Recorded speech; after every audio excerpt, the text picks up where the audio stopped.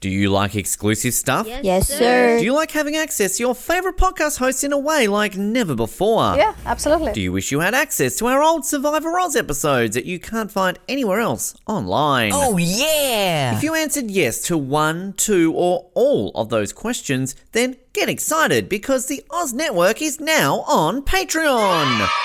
That's right, your favourite podcast has jumped on the Patreon bandwagon to enable a better listening experience for you, our listener. For more details, simply head to www.patreon.com/Oz Network, where you can sign up for as little as $3 a month. It'll be the best decision you make since that last bad one you made.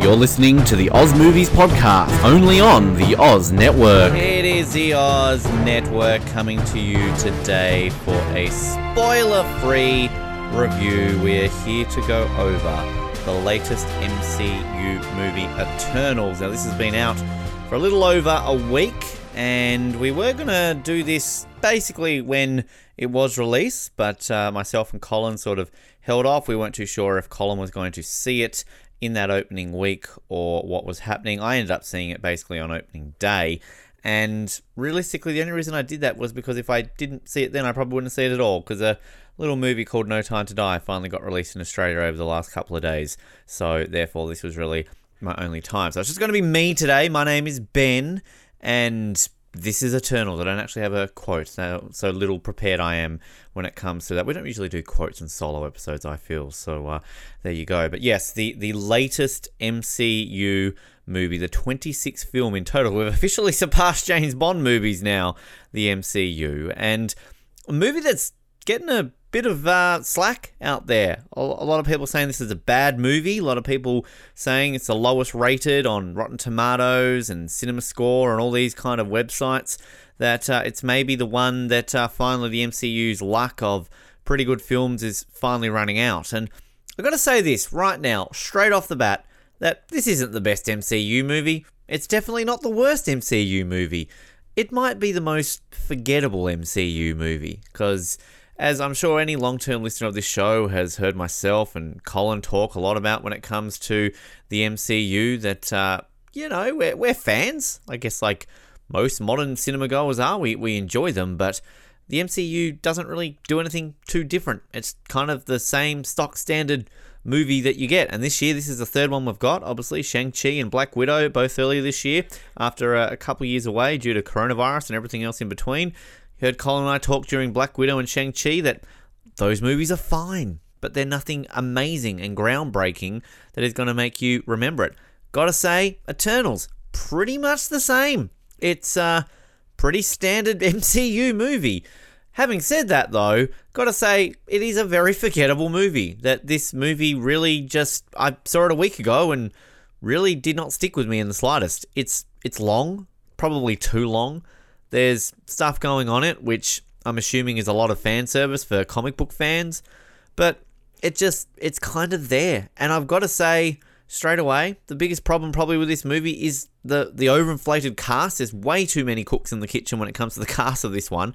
And what serves a big problem with that is that everybody kind of seems bored in this movie. Nobody really has energetic personality, and even sort of the comic relief style characters that you get in the MCU are kind of bland. They're not really that exciting. There's a couple of bits where you kind of laugh at and you're like, oh, ha, ha, ha. That's kind of funny. Kumail Nanjiani, probably the one there with a few moments, but outside of that, it's like, well, fine. I'm a massive Angelina Jolie fan, and maybe kind of the one person I was like, cool, Angelina Jolie in an MCU movie, but meh. She kind of just phoned it in. Selma Hayek kind of phones it in. Our main stars of this movie, Gemma Chan and Richie Madden, kind of both phone it in. And it's just really an overall phoned-in movie. And that kind of, I think, is where the problem is. It's a interesting premise. Basically, a bunch of alien beings live on the Earth and are there to protect the Earth from a whole group of evil beings. And essentially, they can't interact with humans in terms of stopping human warfare and other things happening. There's a line in the movie where somebody's like, well, why didn't you help stop Thanos? And it's like, well, we can only help stop the deviants. We can't get involved in human interaction. So throw in lines so that people like myself cannot nitpick and go, well, where were they in the Avengers and things like that. So explain that way.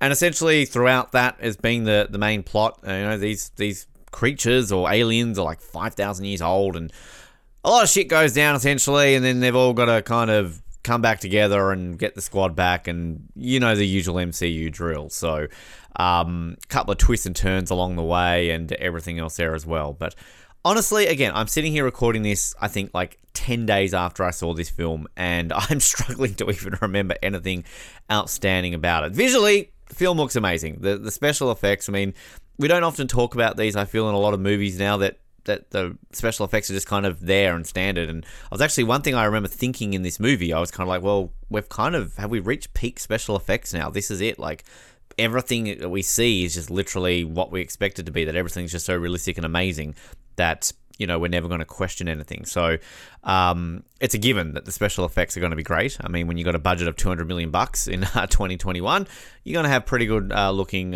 film visually.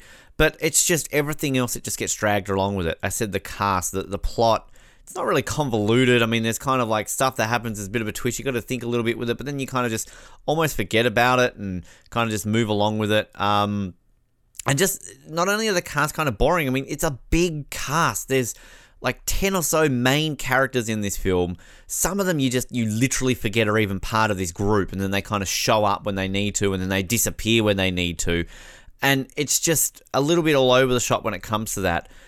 And I guess we're obviously in this new phase now of the MCU where we're, so not connected to everything that has happened before Avengers Endgame. I mean, yes, we had Black Widow, sort of a OG Avenger, and then kind of we've moved now into Shang-Chi and Eternals, which Shang-Chi, of course, had a bit of a connection to those old school characters in the mid-credit scene. This one sort of does in the mid-credit scene, but I mean, this, again, being someone who's not overly, when I say familiar with the MCU, I've seen all the movies, but probably out of the 26 films, I've seen 22 of them once. Only a couple of others have I seen multiple times. So, it's kind of just off the top of my head, this is almost one of the more original standout ones where, yeah, it's connected, but it doesn't feel super connected. You get the dropping of the word Thanos, and things like that. And you sort of get, I think they mentioned the purge, the half population getting killed, or the clique, or whatever it was called. So, you've got these mentions that obviously tied in because it's an MCU movie, but it still also feels very standalone. If you watch this film not having any clue what the MCU was, you could just pick it up and watch it. And I'll say that I like that. You hear us talk a lot about when we do DCEU movies that the DCEU kind of has their movies now not so much connected to each other. They're more standalones with loose connections. And whereas MCU seem mainly concerned about connecting everything back to front. So that I kind of like. But it's just hard to follow the amount of cast that is in this movie. And, some of these twists and turns, like Angelina Jolie's character at one point, there's kind of a twist with her that you think's going a different direction than it doesn't. And then all of a sudden there's a character that something happens to them and you're thinking, okay, and then this happens and that happens. And even a pretty significant death at one point in this film, it's kind of, you don't actually realize who it is who's died, even though they say that person's name. But because there's so many people in this movie, I couldn't keep track of any of the names. I'm mainly looking at these characters by their actors' names, as we often do here in the Oz. I'm like, oh, it's Angelina Jolie. There she is. So it's a bit all over the shop in that case, but it's just that as much as that individuality of an MCU film kind of standing on its 2 feet I like, it's just the personality of this film. And I definitely think that MCU movies go too far sometimes with the quirks and the quips and the comedy. And, sometimes you just need to just take a bit of a pause and go, okay, well, this is a bit too much. And this movie kind of does that, but then it just lacks personality. It really lacks personality. You don't walk out of this going, oh, I love that character. Oh, I love that character. I couldn't even tell you who my favorite character is in this movie because legitimately they're that kind of bland and wooden. And I don't know if it's a case of a lot of these characters don't really have chemistry off each other. Sort of even, as I mentioned, the main two, Richie Madden and Gemma Chan, like, they're sort of meant to be together, but you don't really get any chemistry, be it just on-screen presence or sexual chemistry between these two. You just don't feel it. And this is a rare MCU movie where we don't get a sex scene as such, but we kind of get a post-sex scene, which is, top of my head, I can't really remember any MCU movies kind of having two naked characters like in a bed or something like that together. So that was kind of interesting, but you just don't feel it. And one thing I'll say is that I'm not really familiar with Richard Madden, and I didn't know sort of these rumors going around at the moment that he's one of the favorites to be cast as the next James Bond. One of the first things I saw when I saw him on my screen was like, wow, this guy, he looks good. He could be a good James Bond. He's got like a look about him and a presence. I'm like, hey, that guy, whoever it is, good James Bond. But if this is how he acts in every movie he's been in, I don't want him to be James Bond because he's bored. He's boring. And like, I don't want my James Bond to be bored and boring. So yeah, it's just interesting. And I don't know, I'm not familiar with Gemma Chan. I have no clue who she is. And similar thing, she looks good, she looks the part, like she looks like she's a movie star and kind of got that on-screen presence physically, but she's just bland. She's got no screen presence on screen, literally. She just really kind of comes across as bland, and she's kind of the main Eternal, really, without sort of going over and spoiling everything, but she's just got something about her which is just flat. It just falls flat, and everybody does in this film. It really do. I mean, there's some good stuff in terms of, I know a lot of press has kind of been around. There's a same-sex couple in this film, and it's done in such a way that it's just done. It's just like it's played off as this is a normal thing. We're not going to, put a massive focus on, hey everyone, look, a gay couple. And that's constantly what Colin and I have talked about as this is what you need in cinema. You don't need to always make it a thing, because a same-sex relationship is as normal as a opposite-sex relationship, a straight relationship. So why do we need to emphasize everything like, oh, look at us being progressive, there's a gay couple? Like, no, just like pass it off as here's two guys who are together. They've got a loving family. They've got a loving relationship. Why do we need to make our audience think that that's any different to if it was a man and a woman? And I applaud this. I like the fact that they do this in this movie. Other than that, I mean, this is a tricky one to kind of do by myself. I did Nitram by myself. I did this one. We're going to drop another review, which I'll mention at the end of this episode tomorrow, which is a Ben Waterworth by himself type of episode. But I just don't really have a whole lot more to add on this. Chloe Zhao, the director of this film, obviously this year I skipped the Oscars in terms of kind of the best pictures and everything along those lines. So did not watch her movie Nomadland, of course, which won Best Picture and Best Director. So I'm not familiar with Chloe Zhao's work. I mean, this movie looks great. It kind of, as I said, it fits together well, and I don't think there's any problems with the directing of this movie. And she also was involved in the screenplay as well.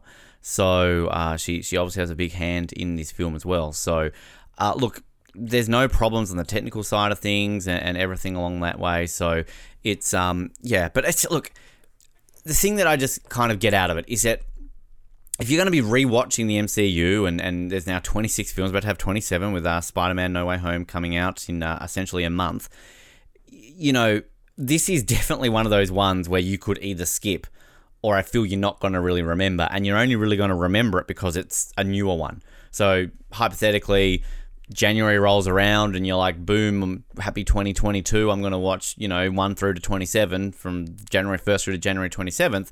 You're probably going to remember this mainly because it's going to be the second last film you end up watching, and obviously it's going to be one of the more recent ones you watch.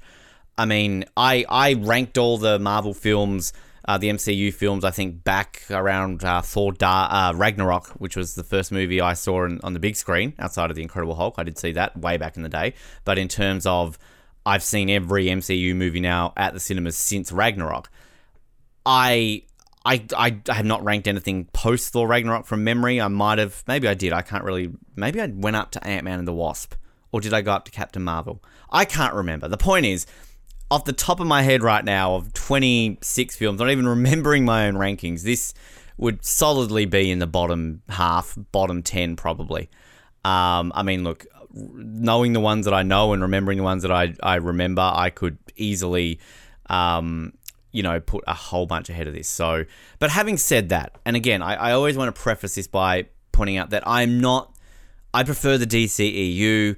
I've never been a mad MCU fanboy. Again, I enjoy the films.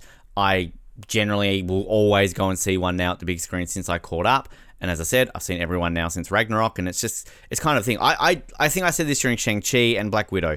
I wouldn't have gone to see those films if I maybe wasn't on this streak that I'm on. And, it kind of almost, I feel obligated to go see an MCU film now on the big screen. Even though, realistically, if I'm being completely honest with you, they're the type of movies now, outside of a couple like, say, Spider-Man or, a Doctor Strange or an Ant-Man, the ones that I enjoy, that I would just gladly wait for them to be on streaming or Blu-ray and just wait for it, But I kind of, it's almost that cinematic experience that you kind of got to have with one of these films. And I will say, this looks good on a big screen. The finale, one thing actually I really liked about the finale is they kind of go this route with, I guess, the big final battle, where without really giving it away, you've kind of got this mammoth object, which is just, it's the biggest probably object you've ever seen in an MCU film. And the sheer size of it is incredible on the big screen. You feel little in front of this giant object. And I love that. I thought that was cool. So I'm glad I saw that on the big screen. One problem I had, though, and if you listen to our No Time to Die spoiler episode over on 007, because just quickly, obviously we did the spoiler-free review here on the Oz Network, and I'm sure that Noah and Colin mentioned the spoiler review might be coming to the Oz Network, but it's available on 007 now if you want to hear my thoughts as well as Colin and Noah's with spoilers, because that is a movie that is easier to talk about when you can talk about spoilers. But I said in that episode about when I saw No Time to Die that I was in a proper cinema, like I had good surround sound, good, everything along those lines. The cinema I saw this in, and also the cinema I had seen Shang-Chi in a couple of weeks beforehand, it's almost like they had turned the volume down or they hadn't got it in surround, because it was very muffled sort of sound, like almost sound you would just get from an old school analog TV. And I almost felt tempted halfway through the film to just kind of go to one of the cinema attendants, like, is there something wrong with the sound? Like, I feel like I'm in a cinema watching a big screen movie. I need to have some good sound behind me. So I'm not sure if that is a film thing or it was just literally, I'm assuming it's just the cinema I was in, because I can't imagine this is a film with different sound on. I haven't seen any sort of criticism or everything along those lines of that. But yeah, it's an interesting one. And Colin sort of, I feel he's going to go see it still, but he sort of said to me, like, just do the review. He's not sort of rushing out to see this. I think he's seen No Time to Die now a couple of times. I think he's seen June. So he's definitely going out of his way to not rush into seeing this one, which, honestly, yeah, probably a good thing. Look, I'll say one thing. To keep my streak up, my MCU streak up, again, I'm glad I saw this when I saw it, because right now I'm telling you now, with my mind really focused on No Time to Die, having seen it twice already, probably going to go see it for a third time in a couple of days. I'm so focused on No Time to Die right now that I really probably wouldn't have given a shit about this film at all. So I'm glad I saw it. I'm glad I did end up going to see it when I did. And just quickly, I mean, I sort of mentioned about how this is getting some pretty mediocre reviews. 47% Rotten Tomatoes, the lowest of any MCU. So I think a lot of press around this is saying it's a bad film, and that obviously it's missed the mark when it comes to the MCU kind of, and this is obviously what Colin and I have talked a lot about, kind of they're just your stock standard films now. But like, this is the first one a lot of people are saying is finally like it's lost the plot. And if I'm looking here now at the overall ratings of Rotten Tomatoes from all 26 films, this is by far the lowest. This is the first MCU film to ever go under 50%, believe it or not. It's at 47, as I said. Next one up, Thor: The Dark World, which is, yeah, one of my bottom movies, 66%. Incredible Hulk at 67, that's a bit unfair. I think the Incredible Hulk's a bit underrated. 72% for Iron Man 2, yep, that's one of the bad ones. Age of Ultron, I know Colin hates Age of Ultron, but I'm kind of just in the middle there. And this hurts my feelings. Thor, the first Thor, as you can hear, even my computer's validating that I'm hurt my feelings here, 77%. I think the first Thor is incredibly underrated. And for those playing at home, Black Panther still number one, 96%. And Shang-Chi sitting at 92%. Wow, that's a very high score for that one. Even on Metacritic, this is the lowest, 52. And the cinema score as well is also the lowest, a B currently. So, yeah, heavily the lowest in terms of the critical ones. But again, I right now, I wouldn't say this is the worst MCU film. If I'm being completely honest with you, and this is the Ben Waterworth opinion, which clearly probably doesn't matter. Right now, off the top of my head, Thor: The Dark World, a worse film than this. Captain Marvel, a worse film than this. Iron Man 2, worse film than this. I'm trying to think of the other ones that I didn't really like. Look, I'm not a Black Panther fan, but Black Panther's a better movie than this. God, this is great podcasting. You're welcome. This is why we usually have Colin. Shang-Chi, there's a good one, I think, in terms of that it was fine. Shang-Chi was more enjoyable than this. So Black Widow more enjoyable than this. So far in 2021, the third best MCU film. So, but it's kind of funny because it's also I feel very bad for this film because I feel like it's just kind of been shoved into this weird spot. Obviously, with Corona and everything else with the pandemic and kind of how this has been shafted and all the MCUs. We've got a unique thing of having 4 MCU films this year. But I feel like they should have spread them out a little bit more than the way they did because we had Black Widow, what was that, like July, I think it was, Shang-Chi in September. You had a couple of months for each of them to breathe. You've got Eternals and then essentially a month later Spider-Man's dropping. And let's be honest, everyone is excited for Spider-Man. I think that is literally an MCU movie that I'm like, okay, I'm gangbusting for Spider-Man. Spider-Man's probably behind Superman my favorite superhero. The premise of this next movie excites me. You've got Doctor Strange and this multiverse idea. Obviously, we've got Doc Ock returning. It looks like we're probably going to have Willem Dafoe Green Goblin, if you believe the trailer. I'm crossing these fingers and toes for a Tobey Maguire return. I'm going to do what I did with No Time to Die and avoid complete spoilers there. So hopefully, if that happens, it's vindication for what we got in The Rise of Skywalker with no fucking Hayden Christensen cameo, all right? This is my Tobey Maguire cameo. Andrew Garfield cameo, I want it. I'll be happy with the Kirsten Dunst cameo. So, just bring it on, I say. So, yeah, I feel bad for this movie kind of being dropped so close to it because I don't know if that's just a deliberate thing by Marvel and Disney because they kind of thought, okay, this isn't one of our best. So, let's just kind of put in there a month before we get this and then all of a sudden, boom, we get Spider-Man. Because looking at how the movies are coming out next year, we've got 3 next year with Doctor Strange in the Multiverse of Madness, Thor: Love and Thunder, and Black Panther. So 3 kind of established franchises back to the roots of sort of that original gang I was talking about earlier.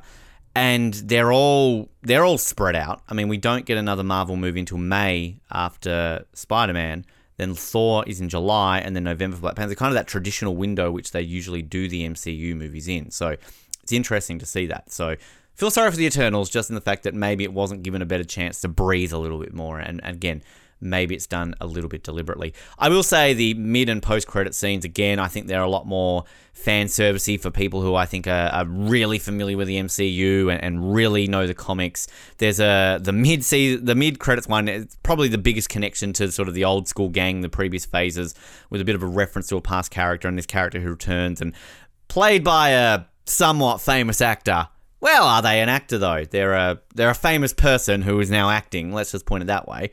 I shouldn't say that. I've seen him in other things, and he's a good actor. If you didn't know who he was before becoming an actor, you would just think he's a stock standard actor.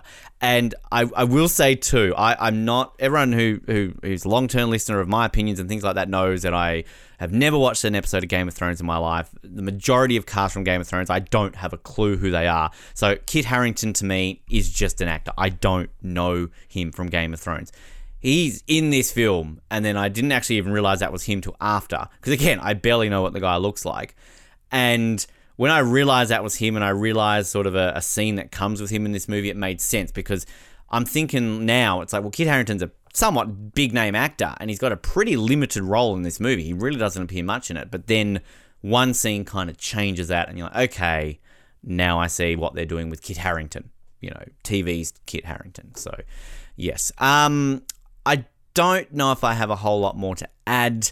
Probably waffled on for a whole bunch here. I am renting this movie. It's a very low rent. I mean, it's definitely not a buy. It's not a bin though. I don't think I can bin this movie. It's not terrible. Like, I mean, if I was flicking channels one night and this was on TV, and I might watch some of it. There's nothing I'm gonna all of a sudden think like, oh, Eternals, I hate that movie. But there's a lot of movies. Look, our co-listeners from 007 over to here, everyone knows that my least favourite James Bond movie is Moonraker. I would rather watch Moonraker than Eternals. So, that probably sums it up for you there. But having said that, this isn't a terrible film, but go see No Time to Die instead. It's a better movie, a much better movie. Maybe wait till this comes out on Disney Plus to catch it, or just save those pennies and wait for Spider-Man Far From Home, because No Way Home, sorry, there's too many homes in the Spider-Man franchise now. The trailer for that, obviously, I've seen a bunch of times now on the big screen, but it's looking good. It's looking good. So I'm excited. I can firmly say right now, the next MCU movie I am excited for. And I will say actually all the next. So the next three I will be excited for. I'm obviously not a massive Black Panther fan. So Black Panther Wakanda Forever, I think, like most of us, we're probably going to be more intrigued to see what they do, obviously, since the death of Chadwick Boseman. So that will be sort of the more intriguing fact. But Spider-Man No Way Home, very, very excited for. Doctor Strange and the Multiverse of Madness, I mean, perfect timing for that to come out after Spider-Man No Way Home. Obviously, there's going to be some connections there probably, and I'm a massive Doctor Strange fan. Remember, that was my second favourite after Ant-Man, and I love Benedict Cumberbatch, and I love saying his name, Benedict Cumberbatch. So we're going to get more of Benedict Cumberbatch coming soon in Spider-Man. And then Thor Love and Thunder, because Natalie Portman's back, and I love me some Thor. I actually am a bit of a Thor fanboy, and Taika Waititi back at the helm. Ragnarok's one of those ones which kind of it deviated, of course, from the original Thor, the two Thor movies, but then it's kind of one of those ones, the more and more I sit on, it actually excites me. So I'm interested to see that. And of course, Sam Raimi is directing Doctor Strange and the Multiverse of Madness. Why they didn't get Sam Raimi to do Spider-Man No Way Home? That could have been a great back thing to get to the Sam Raimi trilogy of Spider-Man. So potentially some Spider-Man connections coming up in Doctor Strange and the Multiverse of Madness. Stay tuned. Eternals, rent it. Yeah, hold off. See it on streaming. It's okay.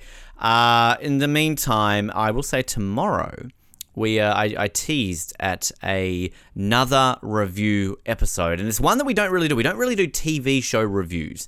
We've done a few. We did The Mandalorian last year, the finale. Obviously, we did the Mighty Ducks Game Changers this year. I've done Lunatics in the past.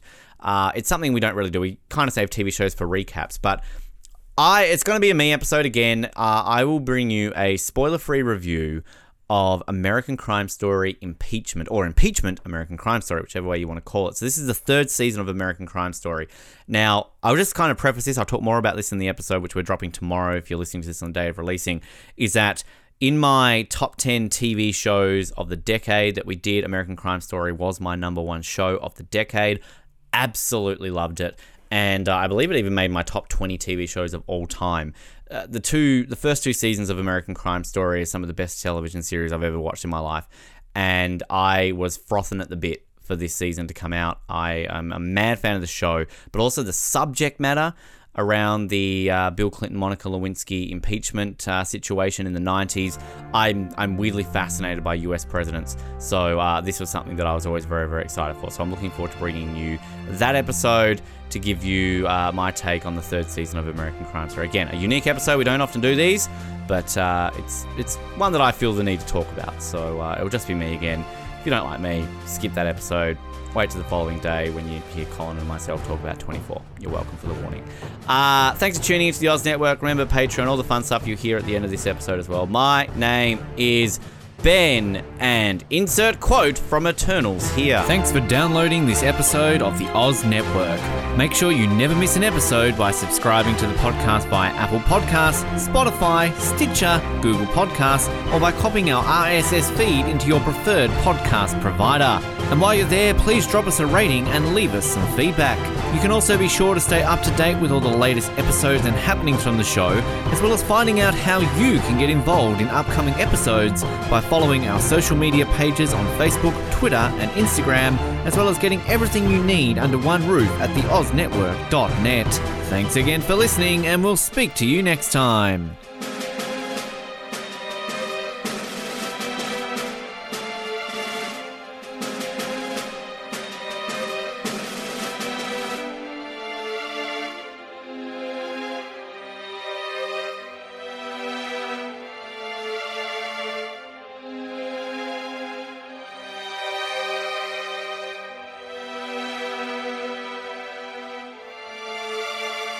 Do you like exclusive stuff? Yes, sir. Do you like having access to your favourite podcast hosts in a way like never before? Yeah, absolutely. Do you wish you had access to our old Survivor Oz episodes that you can't find anywhere else online? Oh, yeah! If you answered yes to 1, 2, or all of those questions, then get excited because the Oz Network is now on Patreon.